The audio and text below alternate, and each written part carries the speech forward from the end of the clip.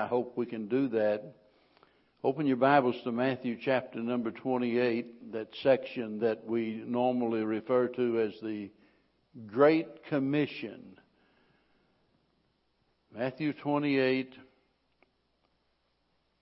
I think I can say beyond a shadow of a doubt that as far as the church goes, as far as Christian people go, this is one of the most important passages in all of the Bible. Our Lord has been crucified, buried, and risen, and He's about to ascend back into heaven. And these are our marching orders. Verse 19, Go ye therefore, and teach all nations, baptizing them in the name of the Father, and of the Son, and of the Holy Ghost, teaching them to observe all things whatsoever I have commanded you. And lo, I am with you always, even unto the end of the world. Amen. I want you to notice that in this section we see several things related to our mission. And by the way, we are here on earth on a mission. None of us are left here just for the sake of enjoying life. Now, it's a wonderful thing when we can enjoy life. You know, that's well and good. But our purpose in life is not to satisfy ourselves. Our main purpose is not to gratify the flesh, but to glorify the Lord. And we do that by being obedient to the Lord. Aren't you glad that God has a purpose and a plan for your life? I mean, you're not just here taking up space, but God, in all of His wisdom, wants to use you. And that's what we see here. Now, I want you to notice several things related to our mission. I'm just going to briefly mention these, and then we're going to camp out on the last part of it. I want you to notice here the imperative of missions. He says, go. Go. That's the imperative. That is the command. We are to go into all of the world. That's why we have that little sign up. I don't know, they were going to get it made again in all of the construction. It got lost, but it says, you know, the little sign at the door says, you are now entering the mission field. Because when we walk out that door, we're entering the mission field. Whether we're in Humble or Atascocita or Kingwood or China or wherever we are on the mission field. And the Lord has commanded us to go. That is an imperative. If we're not doing that, then we're living in disobedience to the Lord. That's why one old-timey preacher many years ago made the statement. He said, there are two kind of Christians in this world, soul winners and backsliders. You know, there's a lot of truth to that. We are commanded to go. That's an imperative. Notice the instrument of missions. Go ye. Now that's important. Who's He talking to? Well, you say He's talking to the apostles, and indeed that's correct. He's talking to the apostles, but who are the apostles? Well, the apostles constitute the first church. According to 1 Corinthians chapter 12 and verse number 27, He set some first in the church apostles, and the Lord said, I will establish my church. And He did. During His earthly ministry, He established His church. With that handful of men, that first church. And now this is important because of the fact we need to realize that the Great Commission is given to the Lord's church. It's not given to us as individuals, but rather the church. This is our mission. And our purpose as a church is to fulfill this mission. Notice also not only the imperative of it and the instrument of missions, but the importance of missions. He says, go ye therefore. Go ye therefore. Well, we could talk a lot about that, but it's kind of like I've often said, anytime you see the word therefore, you need to look back at what comes earlier and see what it is there for. In other words, read the context, read what precedes that, and find out what the subject is. And whenever you look back, you'll notice in verse number 18, for example, he said that he has all power is given unto him in heaven and earth. In other words, he is speaking with authority, divine authority.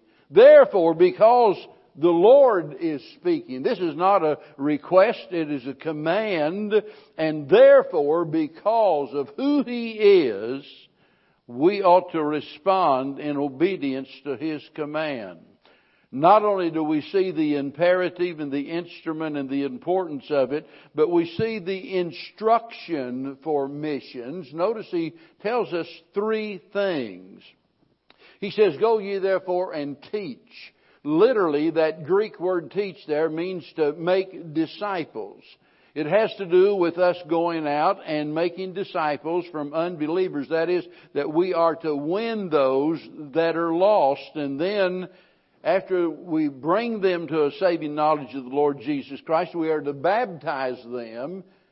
And after that, we are to teach them to observe all things whatsoever He has commanded us. So that's the responsibility of the church. In fact, listen, as a church, whenever we meet here together, the main purpose in doing that is that we might edify the Christians, build them up and strengthen them, teach them to obey all things. It's so amazing to me that we hear so little about the matter of discipleship today. All of us ought to think of ourselves as disciples. We ought to think ourselves of being in the school of Christ, where He is the teacher and He is the subject. And as students in the school of Christ, we ought to learn all we can about His person and His work. So that's the instruction. Go, make disciples, baptize them, and teach them to observe everything that I've taught you. Now notice the inclusiveness of missions. He says that we are to do that and go to what? All nations. In other words, there is no place that is off limits. It doesn't make any difference. I mean, you just take a globe and put your finger on any spot on that globe, and the Lord wants us to have a witness there. To go to all nations. Some people have the idea that our responsibility doesn't extend beyond the city limits of the city in which we live. And that's simply not true. We have a responsibility not only to this city, but to this county and to this state and this country and every other nation. And that's what the Lord expects. He tells us that we're to go into all of the world and preach the gospel. Notice the intent. The intent is that people might observe all things whatsoever I have commanded you. Now, obviously, we could talk for several hours about each and every one of those things that I've just mentioned. But tonight, for a few minutes, I want to focus in on the last part of that statement, and that is the inspiration of missions. Notice what he says, "I am with you always, even unto the end of the world." Well, it just seems strange to me that so little attention is given to this last phrase, "I am with you." I'm amazed at how we can read that without any emotion. And it makes me wonder sometimes if we really believe that, because that ought to inspire wonder. It ought to infuse hope. It ought to ensure us of the strength that we need. It ought to instill joy in our life, because He who is faithful and true, the one who cannot lie, said, "I'll be with you forever and always." So there's never a moment of any day that God is not with us. Sometimes, whenever we're going through dark days and difficult times, sometimes whenever our thinking is not clear and we're in pain and we're confused, it just feels like that we're all alone in a sinful world. But the fact of the matter is, the Lord is there then as much as any other time in our life. Regardless of the circumstances, we find our sufficiency in Him. You know, I think about whatever the warmth is to the winter and the song, you know, in the summer, the sunshine after the storm and all of those things that we think of that bring us comfort and bring us joy. That's what the Lord is to us. Whether it's in sickness or health or whatever it is, He's for us. He's not against us. He's with us. He's not a God who is afar off. And in Him, we have everything because we have Him. Sometimes we look at all of that other stuff and, you know, all of the other benefits and so forth, and we lose sight of the fact the main thing is that we have Him. Mark it down. No person is poor who has God for his Father and heaven for his home, Jesus for his Savior, the Holy Spirit for his helper. How in the world can we think about ourselves as being poor and deprived when we have all of that? If God never did anything but save us, we wouldn't have anything to complain about. If we never had a bite of food to eat or clothes to put on our back or anything else. And the thing that gets us so upset and the thing that makes life so difficult for us usually is because we are aggravated and frustrated because we're not getting what we feel we deserve. And if we ever really are able to grasp the truth that we don't deserve anything, it'll help us to be thankful for everything and to realize that just having Jesus Christ as our Savior is absolutely the only thing that we need for everything that we crave. He is the one that fills that empty spot in our heart. And yet, we talk about this and we say we believe it, we acknowledge it. I mean, right here it is. Many of you could have quoted these verses that I've just read tonight, and yet some way or another we're unmoved by the excellencies of the Lord Jesus Christ. We could bring in the greatest orator in all of the land, whoever that might be. I'm not sure who it would be, but whoever it is, we could bring in the greatest orator in the land, and he could get up and he could expound on the Scriptures, and yet there are those that would sit there and show absolutely no emotion. They can listen to the grand old hymns of the faith that proclaim the perfections of Christ, and yet they do it without any expression of emotion. They can listen to a sermon about the grace of God, and yet they never respond. And we reach that place like it's just kind of old hat to us anymore. The old preacher Vance Hafner used to talk about being in a rut. And you know, we get in a rut a lot of times, and even the excellencies of the Lord and all of the wonders of God, the glories of heaven and everything that we can think of, some way it just doesn't move our heart. Let me tell you, that is one of the best evidences that I know of that we need revival. Whenever we are unmoved by those glorious truths. Now, I want you to think tonight about the practical value of this statement. I am with you always. I want you to see how practical this is. I don't want you just to think of it just in theory, but rather this is something that is practical and something that should affect us in a very real way. In the first place, for those of us who really believe this, the promise of His presence is something that enthralls. Now, that word enthrall means to captivate. It means to fascinate. It means that it holds you spellbound. In other words, it's a word that describes something that just reaches out and grabs you by the throat and won't let go. It makes you just stand in wonder. And I don't know if you've ever noticed, surely you have, how people act when they're in the presence of someone who's famous. Jason was talking this morning. He had to go to work. He was here in uniform, had to go to work, and it just so happened that he had worked the accident of Arian Foster, one of our other police officers here, by the way. Was talking about the fact that it had been, in the home there and so forth. And so I said, well, did you get his autograph?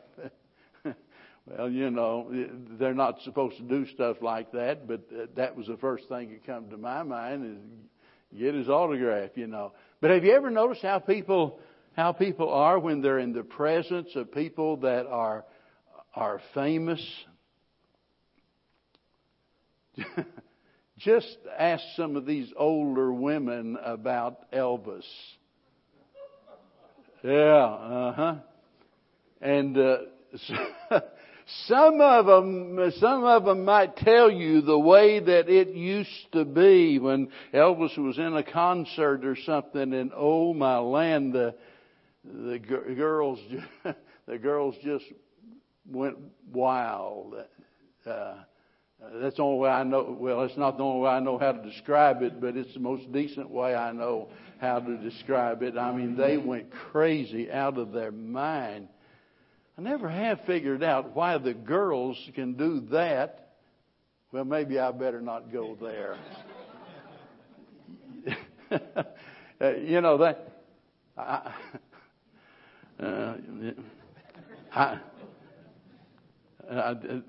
This guy on Criminal Minds, boy, everybody. So I'm not going to watch Criminal Minds anymore. So and so's not going to be on there. Well, you talk about a heartthrob.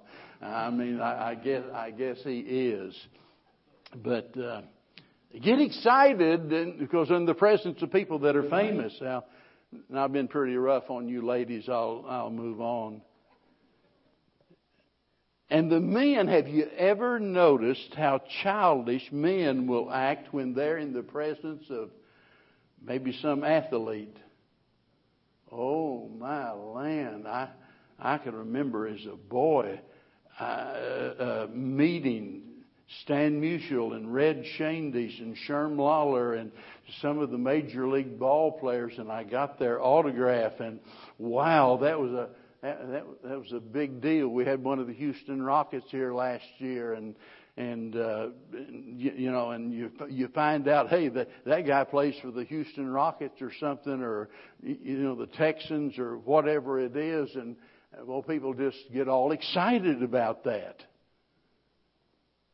Now, it might be they have terrible character, but we just seem to ignore that. But we get all excited about that. And then we come down here and we read the Lord who has all power in heaven and earth, the Lord who can meet absolutely every need, the Lord who loves us more than anything, says, I am with you always.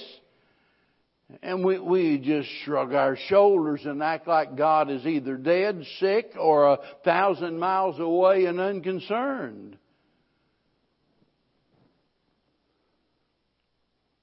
Just because you don't see Him doesn't mean He isn't there. The fact is, He is absolutely everywhere according to what the Bible says. And whenever we lose the wonder of that, now be honest with yourself tonight.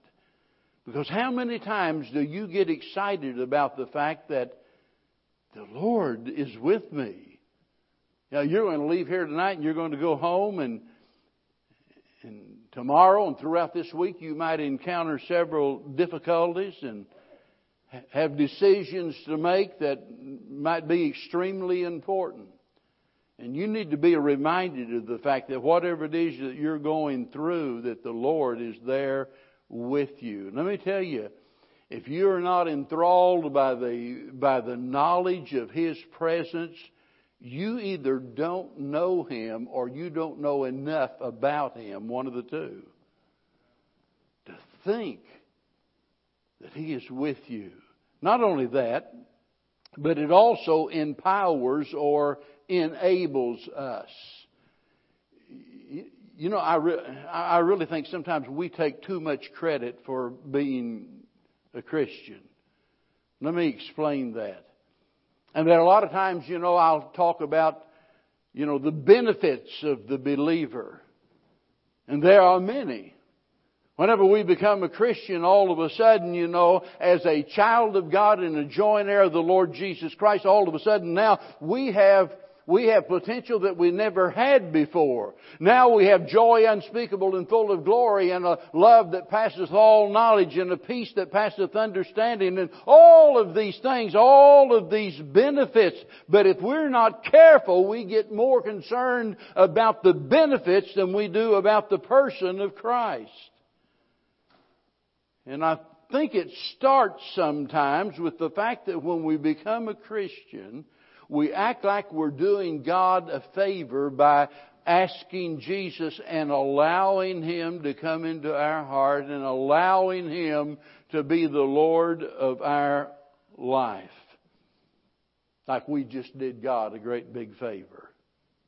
Got news for you. God can get along just fine without you or me or us. And keep in mind that it was His love that sent Christ. It was His Son who died on the cross.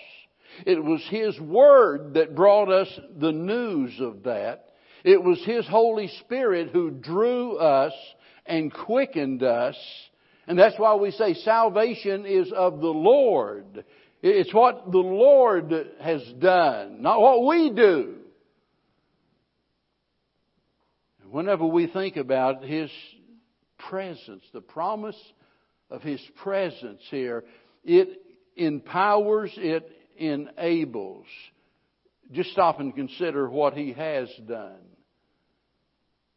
Before I was saved, spiritually speaking, I was a corpse, and He gave me life. I mean, I was dead as a hammer. All unsaved people are spiritually dead, separated from God, and yet He gives us life. We are sinners and He forgives us. We are prisoners and He sets us free. We're rebels against heaven and He gives us a new nature. We are strangers and He takes us in. Wow, what a great God He is. And to think about what He has done, but not only what He has done, we think about what He is doing. Because although we fail, He is our advocate there at the right hand of the Father. And although we fail Him many times, He never fails us.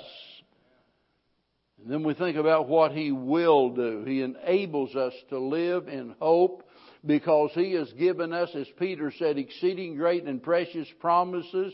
Because of that, I can live every day with the assurance that His help is available in my time of need.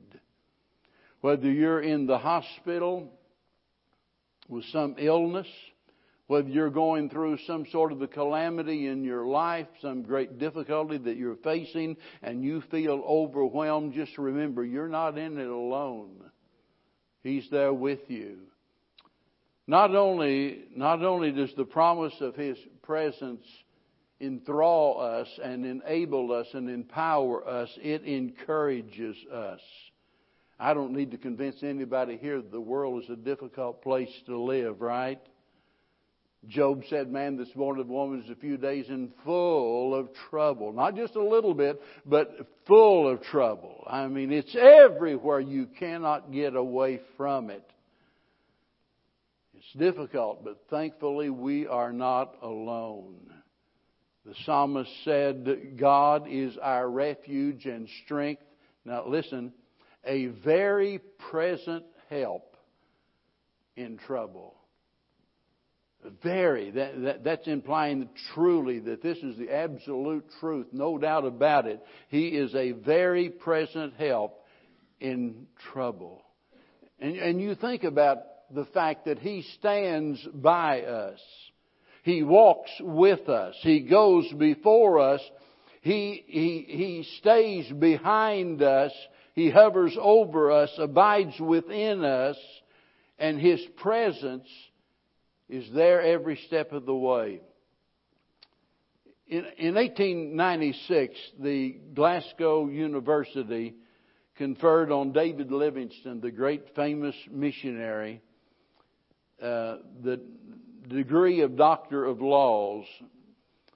And so as he stood before the student body on that day and the faculty, he was received very respectfully as he should have been, but yet he was gaunt and he was haggard. His left arm hung helplessly at his side because he had been attacked by a lion and it was useless. He had had all different kinds of fevers from living there in the jungles and gone through all kinds of horrible hardships. And as he stood before them that day, he resolved to return back to Africa. He's an old man now, and yet he wants to go back to Africa. And he made a statement, and I jotted it down, and I've kept it for years and years and years. And I'm going to read it verbatim. This is what he said to the folks at the university. Would you like me to tell you what supported me through all of the years of exile from a people whose language I did not really understand and whose attitude toward me was always uncertain and often hostile?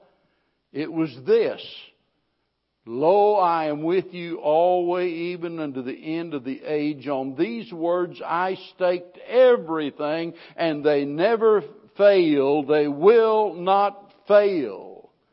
And I want you to know they didn't fail Livingstone, and they will not fail you. But how is it that these words meant so much to him and so little to most people today? If you know his story, you know that he did go back to Africa. He died in Africa. They cut his heart out and buried it in Africa. Here was a man totally devoted and willing to make any sacrifice because he knew the Lord was with him. On the 29th, we'll have a man here that night, as I've already mentioned, who has devoted his life to reaching the Muslims. He's from that part of the world. He was one of them. He became a Christian, was disowned by his family, literally. They've already not only threatened his life, but they've already made attempts to assassinate him. The army has already commanded him to shut down the ministry there or else. And he made the statement, he said, I know it's just a matter of time until they'll kill me. But that's all right.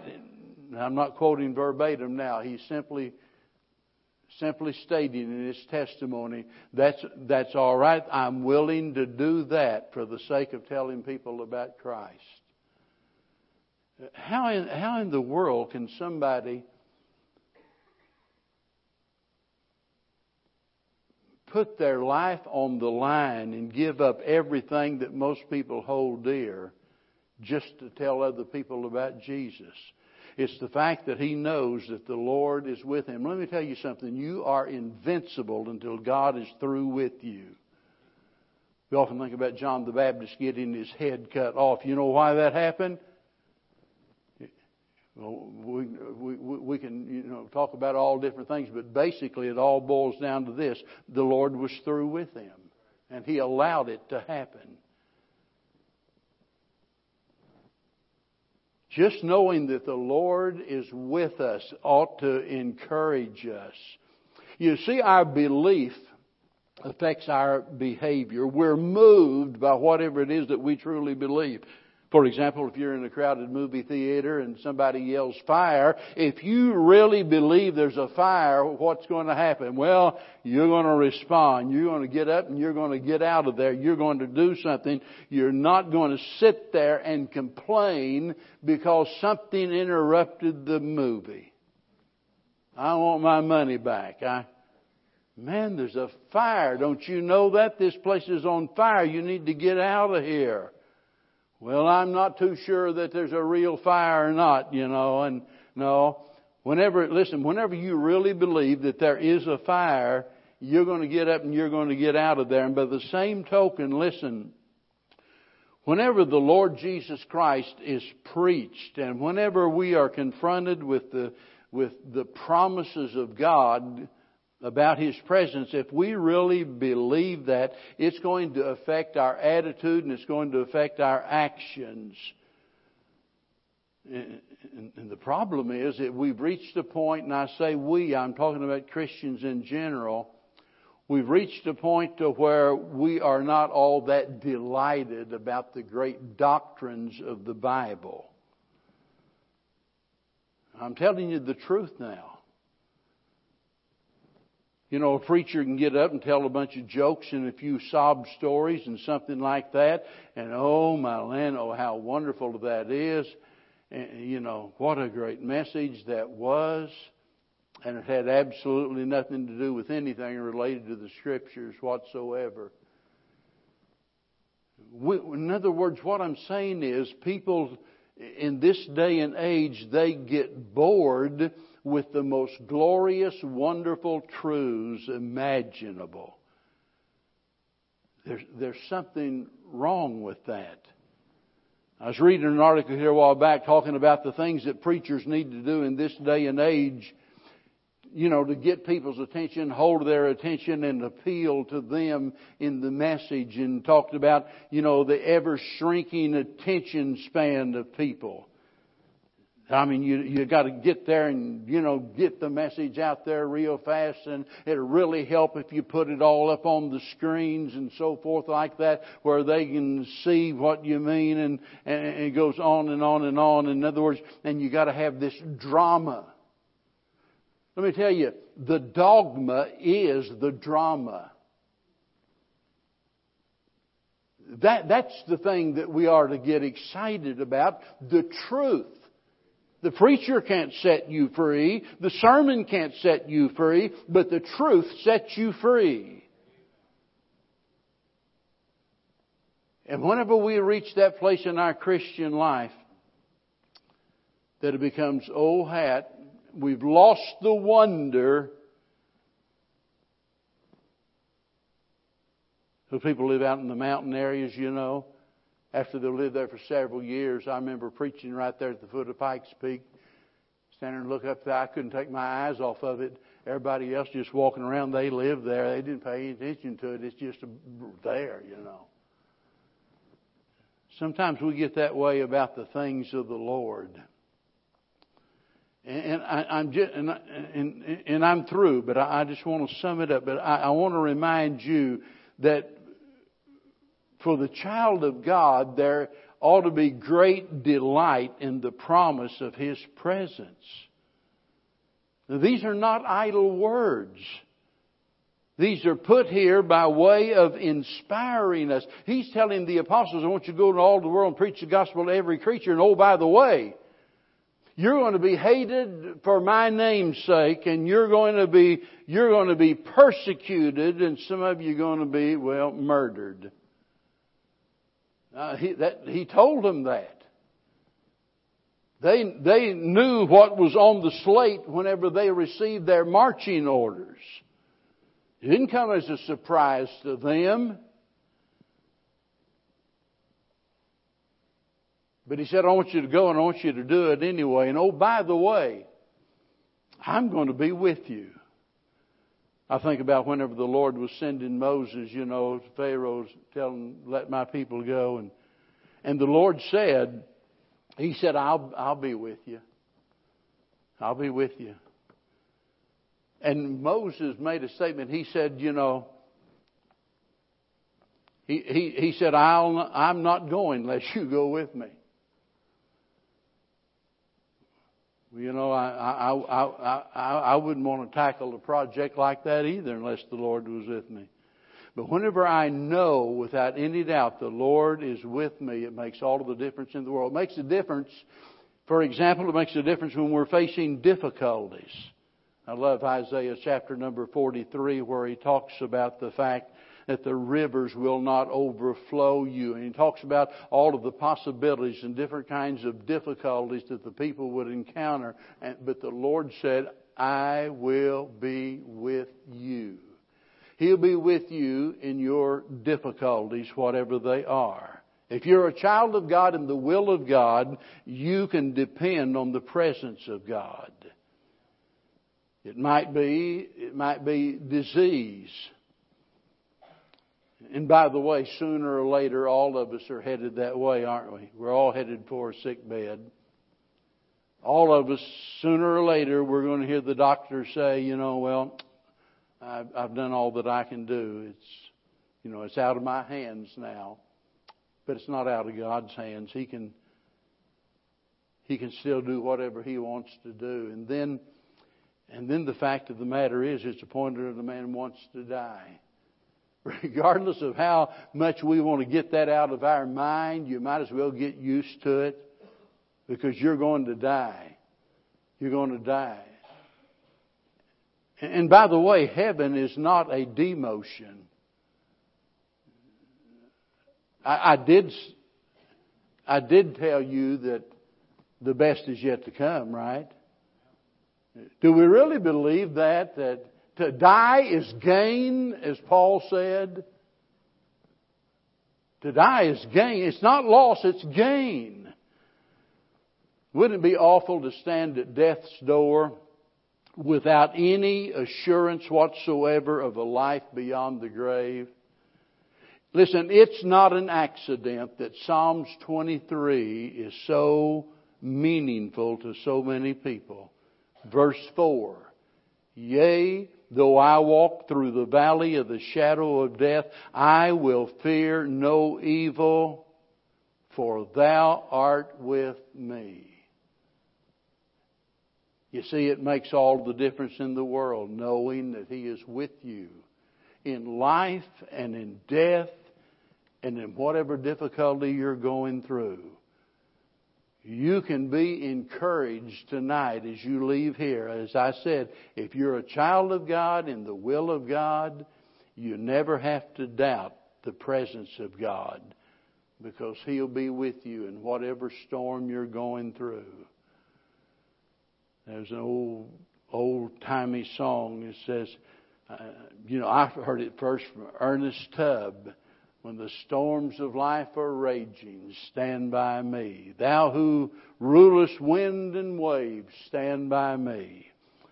I'm so glad that the Lord stands by us during the most difficult times of our life.